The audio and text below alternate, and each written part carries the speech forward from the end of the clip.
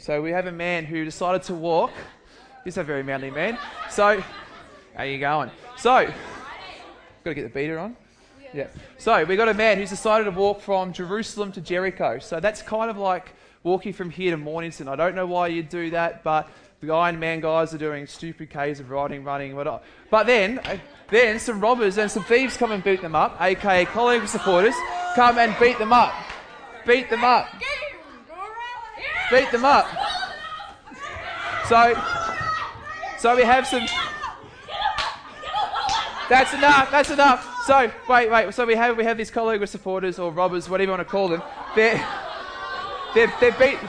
beating up the man, right? So beating up the man. I hear they even stole her phone and put bad statuses on Facebook on her wall.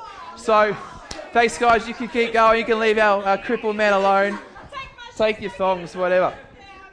So, they just don't take no for an answer, do they, these Collingwood supporters? Shoo. Get some food later. So, anyway, they've left him for dead. So he's lying there dead, totally relaxed. And then he's in total luck. So in total luck because there's a man coming down the road. There's a man coming up down the road who's a priest, right? So he's a guy that runs a church, right? And he loves Jesus. So we have Frank. So the Bible tells us, so Jesus tells us that Frank goes up to the man and helps him out, yeah? So Frank's going to go, oh, hang on, but that's not what Jesus says. Jesus says that the man stops and plays on his iPhone and leaves the guy sitting there lying for dead and then keeps on walking. So we have a man who's supposed to be leading the church and who's supposed to be all over this thing and teaching people about God and how to live the life. And he's highly regarded by people, but he doesn't have compassion. He's just kept walking. But it's not all over here for Bryony or Brian or whatever you want to call him. So it's not all over quite yet. So we have another one. So wait to stand my Levite. So we have a guy called a Levite. Now a Levite was one of those people. It's kind of like a priestly type of guy. So Frank would be the leader of the church, and the Levite sort of helps them out with keeping the church up to date with the offerings and all sorts of stuff. Now that's kind of like today we have people who are doing that sort of thing, love the church and teach people in small groups. So kind of like Craig Williams over here. So we have our Craigie. So Craig is our cool, sweet little Levite, and the Bible tells us that he goes up and he goes to help out Bryony and decides that he doesn't want to RSVP and he's turned around and gone home. So he's just left there for dead as well. So here we've got two men. We've had the priest, the guy that's supposed to be running the church and know everything about God. We have the second guy who's the next below Frank, and he's supposed to be going, you know what, this is how we live, this is what we're supposed to do, but neither of them have got compassion. They've left him for dead. And now he's got no hope, right? The two people who thought would help him have walked right past him, and now there's a third guy coming along. Now the third guy, before he turns around, the third guy is a Samaritan. So this is where we get the story of the Good Samaritan. So Samaritan is a guy that was very, very close to the Jews, but he was sort of loved by some and hated by others, depending on which part of the border you're on. So it's kind of like, turn around, Brody. It's kind of like Kyle Sandilands, right? So Kyle Sandilands is coming up, right? So Kyle Sandilands is walking all the way through, and we know the Bible tells us that Brian's trying to get away. Kyle Sandilands actually kicks Brian, right? He kicks it. Wait, no, whoa. That's actually not what it says. The Bible says that Kyle, aka Samaritan, Kyle gets down and helps the man. He helps him up on his feet, bandages his wounds, throws in the back of his Toyota RAV4, whatever he's got, Mercedes convertible, stretch Hummer, and he takes him to the nearest hospital. And then as they go off stage, they take him to the nearest hospital, and then what happens is that he actually says to the doctors, do whatever you need to do to make him well, and I'll pay for every cent of it. Now, this is the man that people love, people hate, but he knew compassion. The man that most people hated and divided opinion was the one that showed compassion. Now, there are so many things you take out of that story. There are only two I want to leave you with tonight. The first one is that compassion is a decision and not an ability. Compassion is a decision you make and not an ability you have. Now, granted, there are people who are awesome and they go out to missionary trips to Papua New Guinea, to Africa, all those sort of things.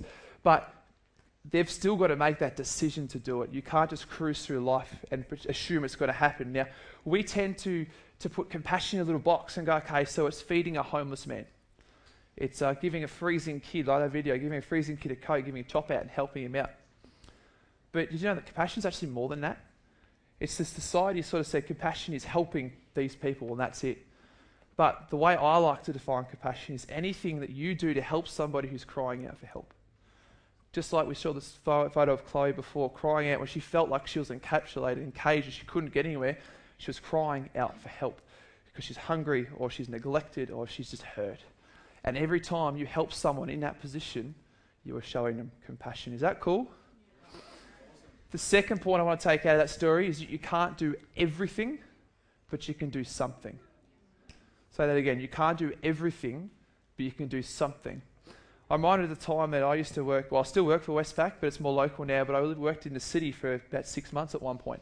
And every day I'd get off at Flinders Street Station, where there's the busiest station in Melbourne. There's hundreds of thousands of people every morning go through there. And when you get off the station and you walk through, you can't even see the ground. It's that many people. But it's dead silent. It's a bizarre feeling. It's totally silent because they're all on their iPads or on their phones or reading the paper while they're walking, and they're all in their own little worlds. And not one of them sits there and looks at the homeless man who's lying right in front of them, stepping over him with his starving dog next to him every single morning. Now, after a while, I was challenged because I was doing the same thing. I was caught up in my own thing, and I just saw him every day. And I felt God say, you need to do something for him. So I started off to put some spare change in my wallet. So it could have been 10, 15, 20 cents, a couple of bucks, depending on what I had. But I really felt challenged by God to do more. So I made a decision to do something for him. And what I did was every morning when I was putting my lunch together, taking it to work, whatever it may have been, I grabbed a muesli bar every morning. And as I went past, I just dropped it in his basket and kept walking.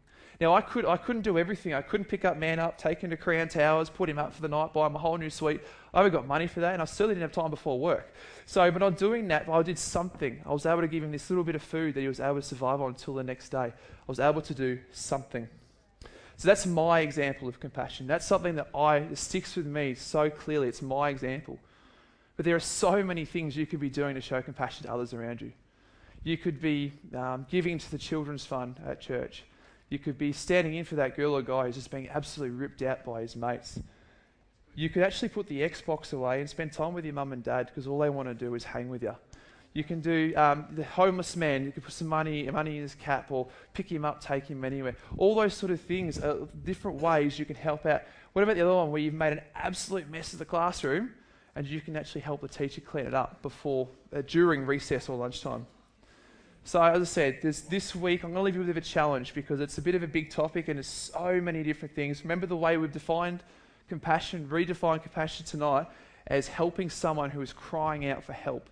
Not just what the world puts up there, but helping someone who's crying out for help.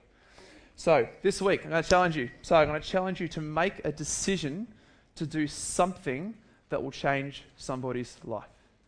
Make a decision to help somebody doing something to change somebody's life. Let me pray. God, I just thank you for the way that you come to us in your word, Lord. Father, I thank you that the way you tell us stories is totally countercultural, and the way that you teach us in that is just so refreshing, Lord God. Father, I thank you that the opportunity that you give us to help people every day. And Lord, give us your eyes. Give us your eyes to see those people who are crying out for help because they're hurt, because they're hungry, because they feel trapped and neglected, Lord God. Help us to really step into that and give us the courage to do so, because we know that in those situations it can be really hard. So Lord, I just pray that you give us the courage to stand up. Give us opportunities to do that. And I just pray that as we go out to this week, God, that you really challenge us in a whole new way of compassion. In your name, amen.